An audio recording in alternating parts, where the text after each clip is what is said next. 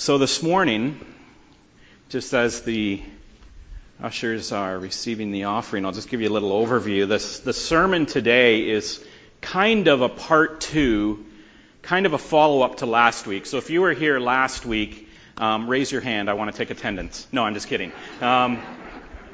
If you were here last week, what we looked at in Psalm 119 was to unpack the main idea that a healthy Christian life depends on delighting in God's Word. We don't just study God's Word. We don't just sort of approach it intellectually. We don't look at it as, healthy rules for living. That the Christian life depends on finding delight in God's Word because God is His Word. And then this week, what I'm looking at in Psalm 27, and if you want to turn there or tap there on your Bibles or phones, at Psalm 27 verses 1 to 5, it's the whole psalm really, but we'll just look at the first 5 verses. We're considering kind of a follow-on idea that the Christian life depends on delighting in God's Word, and the follow-on idea that kind of makes a part 2 to that is that the Christian life depends on finding God primarily beautiful, not primarily useful. You see the difference? That we really, to live our Christian life the way that God hopes that we live it and that He intends for us in our joy, is that a Christian, a person of God, a disciple of Jesus, depends on finding God primarily beautiful, not primarily useful. And so my hope being that after these 2 weeks we might see our Christian life in sort of a healthier light, both with regard to our relationship to the Scripture and with regard to our relationship with God. That we find Scripture delightful, not pragmatic, and that we find God beautiful, not useful per se. And so just as we can get caught up reading our Bible like it's a chore and not really delighting in the Word of God, so too we can catch ourselves primarily finding God useful rather than beautiful. That is, that we value and even trust in our Christianity based on the benefits we see in it. We love being a Christian because we love the results, rather than based on the love for the one with whom we gain relationship by our salvation and our faith. And so there's kind of 3 groups of people that look at God in different ways. You have rebellious or sinful people who find God fearful or hateful. They want no relationship with Him at all. They would be just as happy to never hear about Him or engage with Him. God is either boring or useless, and that's a rebellious attitude, and rebellious or sinful people see God that way. Religious people find God primarily useful. Religious people find that He is useful to remove their guilt, to bring them forgiveness, to make them righteous, to take away their shame. Religious people even might go so far that He's even helpful and useful to make their marriage better, or to clean up some of their bad habits, to get their moral compass realigned. Religious people find that God does lots of great stuff for them, and they really love the things that God does for them and what He does. And that's a religious attitude, but it's not exactly a Christian attitude. What I hope we see today is that God's people, disciples of Jesus, find Him primarily not useful, but primarily beautiful, as I said. The Christian has been struck by the beauty of Christ so much that nothing else seems beautiful in God's presence. Like the very skeptical and gruff dwarf Gimli, if you remember the end of the Fellowship of the Rings. When he has finally seen Lothlorien, and he's received grace from the elf Galadriel in the 3 strands of her golden hair. He clutches the hairs to his chest. You remember the scene in The Lord of the Rings, right? If you saw the movies, or you see it in your head if you read the books. And this gruff, kind of angry dwarf who wanted nothing to do with this angelic race, the elves, he says, "I will never again call anything beautiful because I've seen the definition of beauty." That was Tolkien's picture of fallen man seeing the beauty of heaven. But Jonathan Edwards says in his book, The Religious Affections, he writes it this way: "The saints first rejoice in God as glorious and excellent in Himself, and then secondarily rejoice in it that so glorious a God is theirs.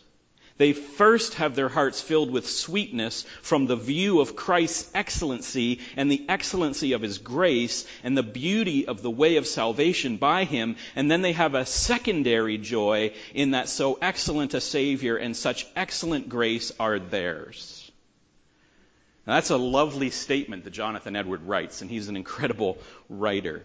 But that's just Jonathan Edwards. And so what I want to do is I want to open up God's Word and see what Scripture has to say about the place of the beauty of God in our lives.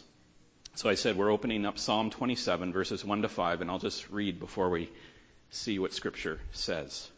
Father God, we come to you in prayer, the first step of opening your Word, so that we can ask your Holy Spirit to show us how this relates to us. We're going to be reading about David, but we know that by your Holy Spirit, these words were preserved for us today. And so, Father, I pray that your Holy Spirit would speak, that your word would speak, that we would delight in your word. It would bring delight to us, even in our sorrow, even in our pain, just as it did David. Pray these things in Jesus' name. Amen. So Psalm 27, verses 1 to 5 reads, "The Lord is my light and my salvation. Whom shall I fear? The Lord is the stronghold of my life. Of whom shall I be afraid? When evildoers assail me to eat up my flesh, my adversaries and foes, it is they who stumble and fall. Though an army encamp against me, my heart shall not fear. Though war rise against me, yet I will be confident.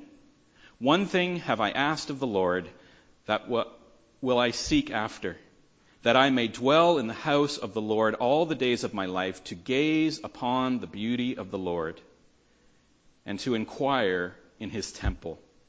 For he will hide me in his shelter in the day of trouble. He will conceal me under the cover of his tent. He will lift me high upon a rock." This is the reading of God's word. And so the key verse there is verse 4. "One thing I've asked of the Lord, and one thing I seek, to dwell in the temple and to gaze upon the beauty of the Lord." And this is the only place in Scripture that this phrase, "the beauty of the Lord," is used. Isaiah 33:17 is probably the closest another phrase comes to it. In Isaiah 33:17, he says, "Your eyes," speaking prophetically, "will behold the King in his beauty, and they will see a land that stretches afar." But this phrase, "the beauty of the Lord," is only used here. And so because it's only used here, we need to understand it within the context of other Scripture. We have to try to get a sense of what is David talking about when he's talking about the beauty of the Lord. I mean, we know the Lord is a lot of things, but he's not very often, well, uniquely, literally uniquely, only once is this phrase used, the beauty of the Lord. And so we first have to have beauty defined. And the beauty of God is considered what's called a summary attribute. That means that God's beauty as a characteristic summarizes all of the excellencies of God together. When we talk about the beauty of the Lord, we're not just talking about one component of his character, but of all the excellencies of his character. The beauty of God is closely related to many other characteristics, but a few of them that I'll just pick up on to start with is his perfection, his blessedness, and his glory are all related to his beauty. And to say that God is beautiful is a summary attribute. It summarizes those things. So God's perfection reminds us that God, as Wayne Grudem eloquently states it, is completely possesses all excellent qualities and lacks no part of any qualities that would be desirable for him. Did you catch that? I'll say it one more time. God completely possesses all excellent qualities, and he lacks no part of any quality that would be desirable for him to have.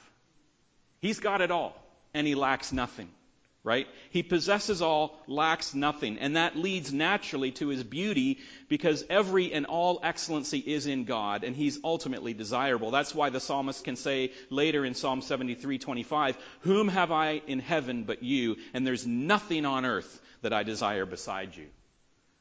Can we say that? Can we say there is nothing on earth that I desire besides God? Now, I'm not just talking about boats and cars and golf games. I mean like husbands, wives, children, health, There's nothing on earth I desire besides you. God is ultimately desirable. You look at God's blessedness. It means he has the fullness of joy in himself. God blesses us, of course, but he's beautiful because he himself is fully blessed in himself, or blessed in his contentment and happiness and joy. God didn't create the world and us because he was missing something. He created the world in us as an overflow of everything that he is. He lacked nothing to make up his joy. His joy is full and it just overflows to us. It doesn't depend on us. And that's important to his beauty to us because God is not needy in any way. He's beautiful and content and joyful without needing anything from us. But he shares that with us. And then God's glory refers to his abundance and his wealth and his greatness and his dignity and his value. He's gloriously beautiful because his glory is used to describe the form that he manifests himself in. So that Moses can say in Deuteronomy 52, the Lord has shown us his glory. God is glorious and he presents himself as glorious. And so when we come to worship, we come to exalt the glory of God. He's not glorious because we give him glory. He is glorious and we exalt or we give praise to the glory that's already his. I don't know if you've been watching any TV. I watch football a little bit.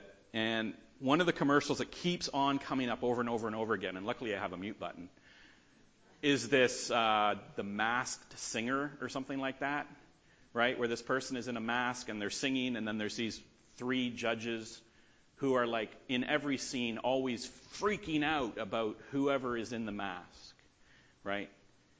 The person in the mask is not glorious apart from the glory that they're receiving from the fools, I'll say it, who are giving them glory. Do you see the difference?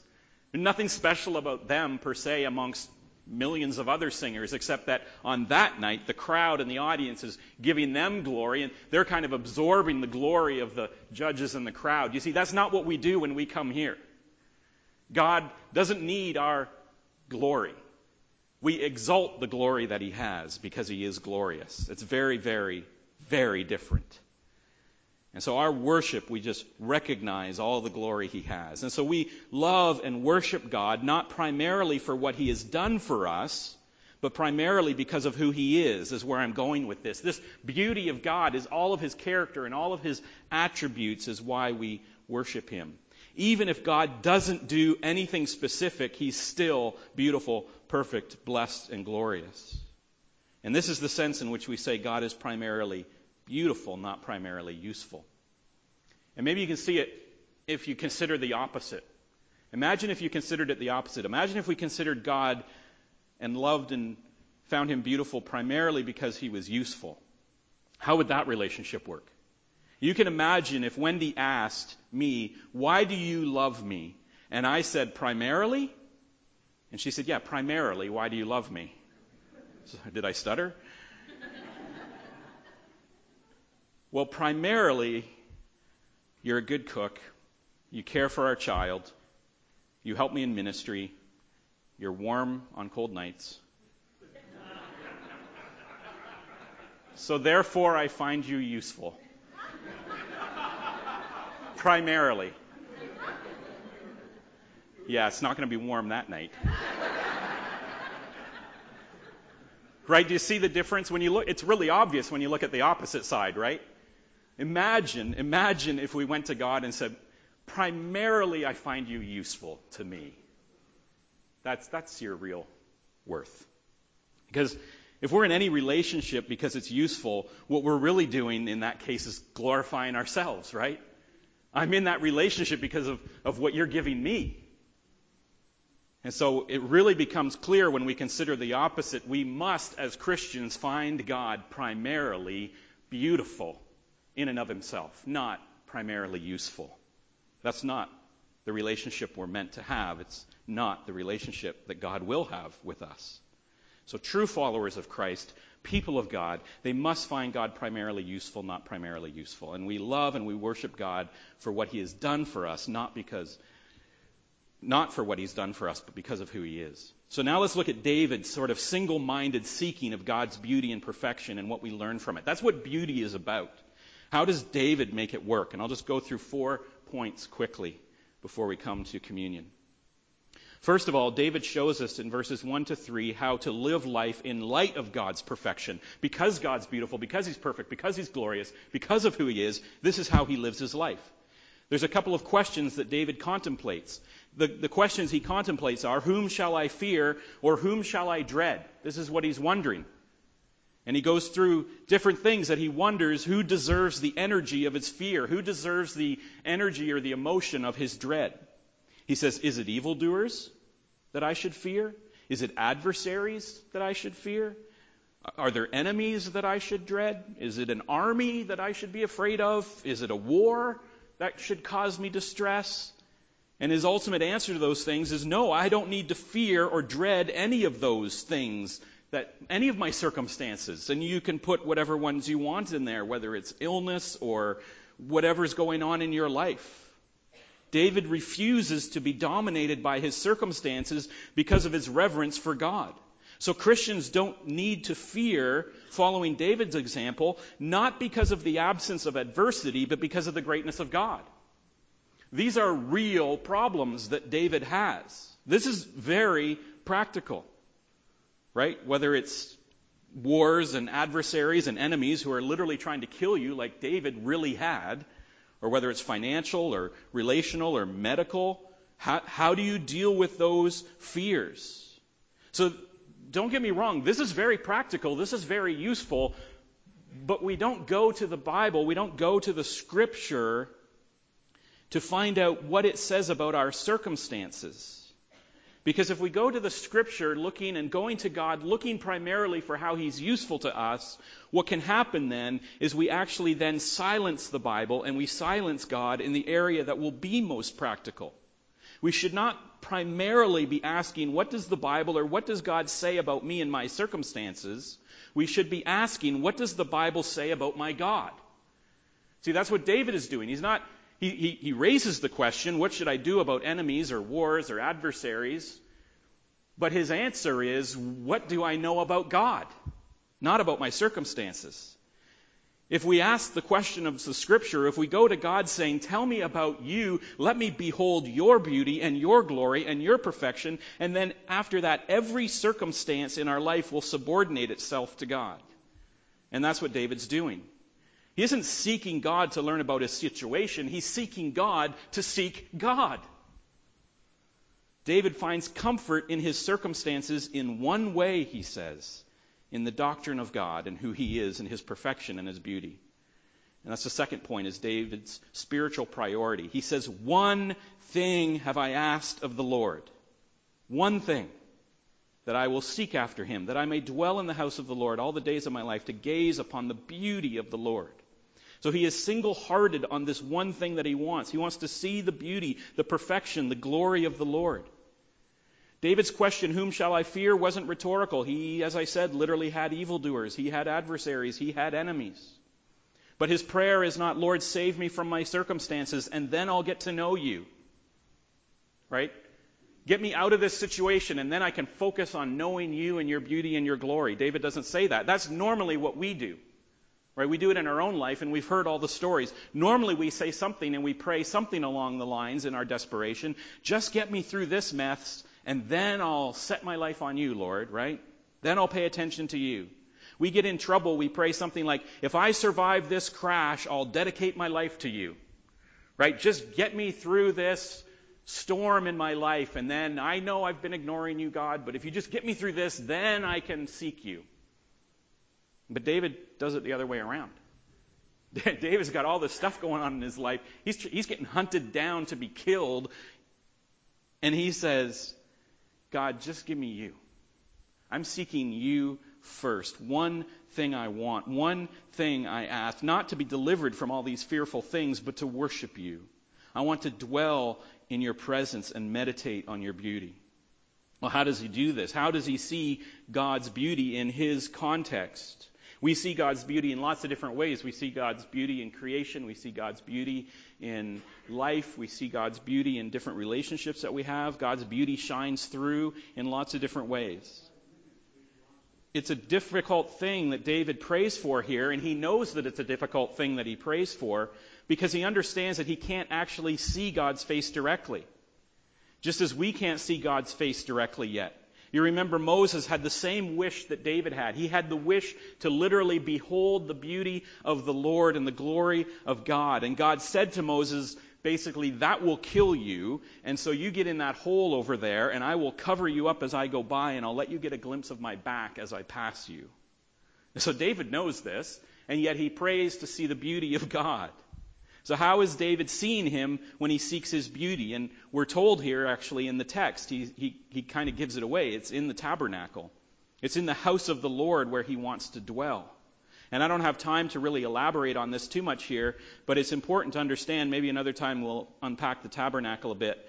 But very briefly, there's elements of God's beauty that David would see as he enters into the house of the Lord, as he enters into the tabernacle, the tent that was built with the courtyard and the inner sanctuary, and the things that were there. And as he walked into the house of the Lord, he would see the people of God. Of course, that would be part of it. But he would see the attributes of God that were beautiful made clear in the symbolism of the tabernacle.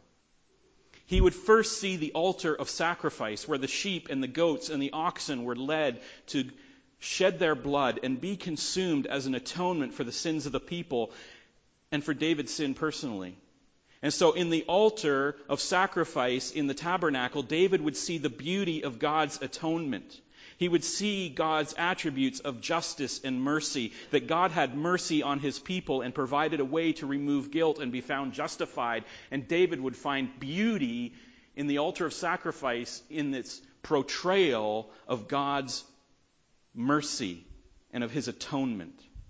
And then beside the altar of sacrifice in that outer courtyard, David would see the laver or the bowl. It's kind of a big kind of baptismal tank-like thing used for purification. And the priests would wash themselves in preparation to serve God. And David would see the beauty of the Lord in sanctification, in the making pure what is impure, in the making righteous those who are unrighteous. And so as David is dwelling in the house of the Lord, he can just contemplate all these aspects of God's character and how beautiful God is in these things. And then as he enters into the inner tent, he would see the lampstand and the table of showbread and the altar of incense, and they would be reminders of God's beauty and the attribute of faithfulness to his covenant and his provision for his people, and that he is listening to the intercessory prayers of the priests on behalf of the people. And all the elements of the tabernacle, and there's many more that are there, are summarizing the various perfect and glorious attributes of God. And this is where David goes to see the beauty of God. Because the tabernacle was kind of like a living Bible, a living scripture, a living picture. Hebrews says that it was a shadow of the things to come. And so David could behold the glory of God in the tabernacle. That's why he says, I just want to be in your house. I want to inquire after you, meaning I want to meditate upon, or I want to seek you in that place. This is where he finds the beauty of God, is in the tabernacle, among God's people and in God's presence. David just wants to live there. He wants to dwell there. He wants to linger there. He wants to engage physically with the tabernacle in order to see spiritually. In short, David thought going to church was a good way to seek God. And he delights in God above all else. And when he does that, when he does delight, when he does seek God and find God primarily beautiful, then he finds him also, as Jonathan Edwards says, secondarily useful. There's a result in his life. We see it in verse 5 and going on from there, but we'll just look at verse 5. He says, For he will hide me in his shelter in the day of trouble. He will conceal me under the cover of his tent. He will lift me high upon a rock. So David acknowledges that God will be, for lack of a better word, useful. God is going to act. God is going to move in his life. God is going to intercede, but David knows that that is all secondary. God is secondarily useful. He's primarily beautiful. The beauty of God comes first, and when it does, we discover the beauty of God then becomes something that actually works itself out in our life. It becomes an agent of transformation. It becomes an agent of sanctification. It becomes an agent of purification. But all of that flows out of first being found beautiful. Well, let's see this especially and finally confirmed in Jesus.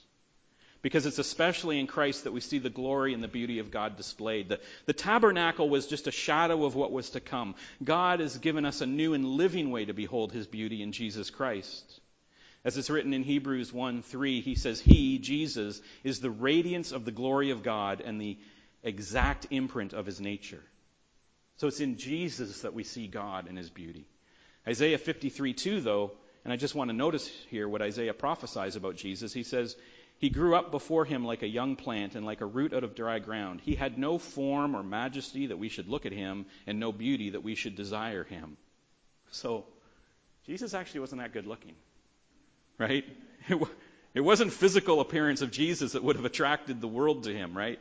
He wasn't really all that something. But there was this other sort of beauty to Jesus that wasn't just, oh wow, look at this amazing handsome man. John 1:14 says, the Word became flesh and dwelt among us, and we have seen his glory, glory as of the only Son from the Father, full of grace and truth. So the disciples saw beauty in Jesus that wasn't his physical appearance, because like David, it was given to them to see spiritually. It was the grace and the truth of Jesus that they saw. So now how do we see Jesus if he isn't here then? They got to actually see Jesus, right? Like, we don't get to see him. So David had the tabernacle, the disciples had Jesus. Like, everybody seems to have an advantage here. How do we see Jesus if he isn't here? Well, 2 Corinthians 4:4, Paul says, the God of this world has blinded the minds of unbelievers to keep them from seeing the light of the gospel of the glory of Christ, who is the image of God. So the glory of Christ, who is the image of God, is what John 1:14 calls the glory of the only Son from the Father, full of grace and truth. And so notice here that in 2 Corinthians, at this point in time, Paul is talking to people who never saw the earthly Jesus. And John is writing his gospel and writing his letter for people who never saw the earthly Jesus, people like us. And Paul and John are not worried that it's not going to be possible for people to see the beauty and the glory of Jesus just because they haven't seen him. Because they say that his gospel reveals his glory and his beauty.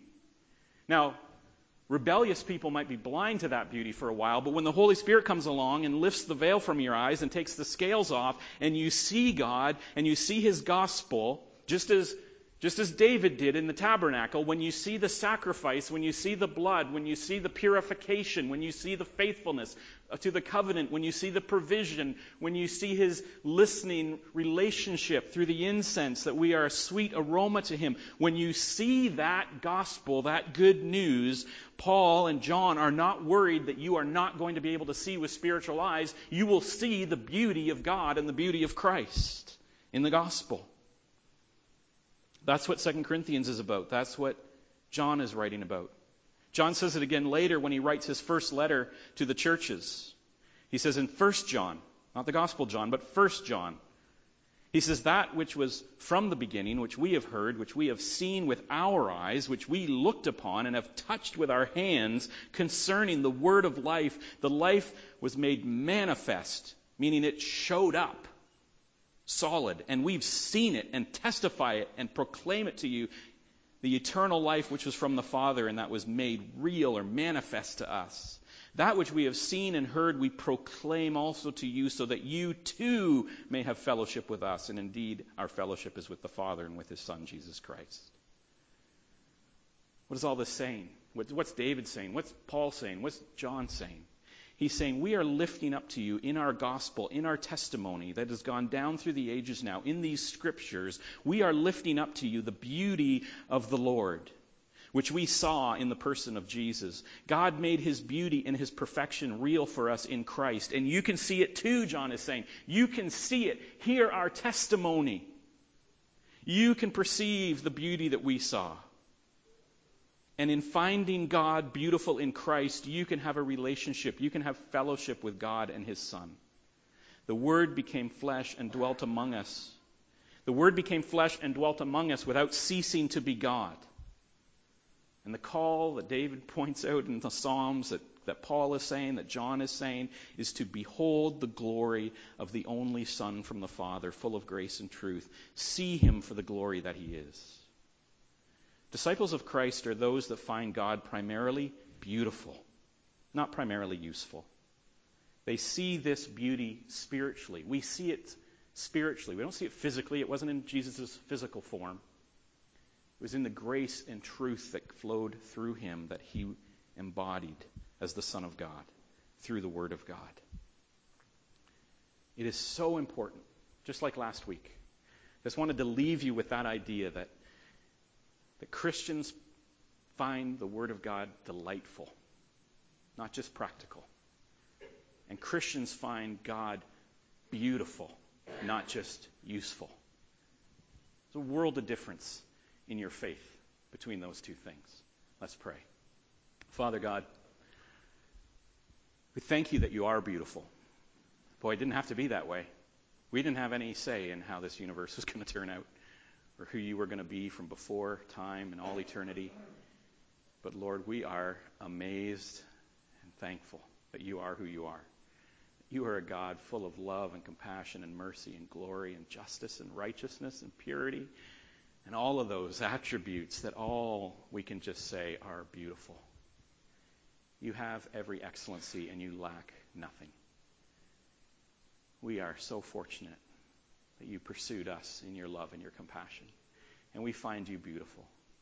Lord, we know that you can't stand by because of it's your very nature to get into our lives and to give us hope and joy, to guard us until we come to fruition of our relationship with you in eternity to come.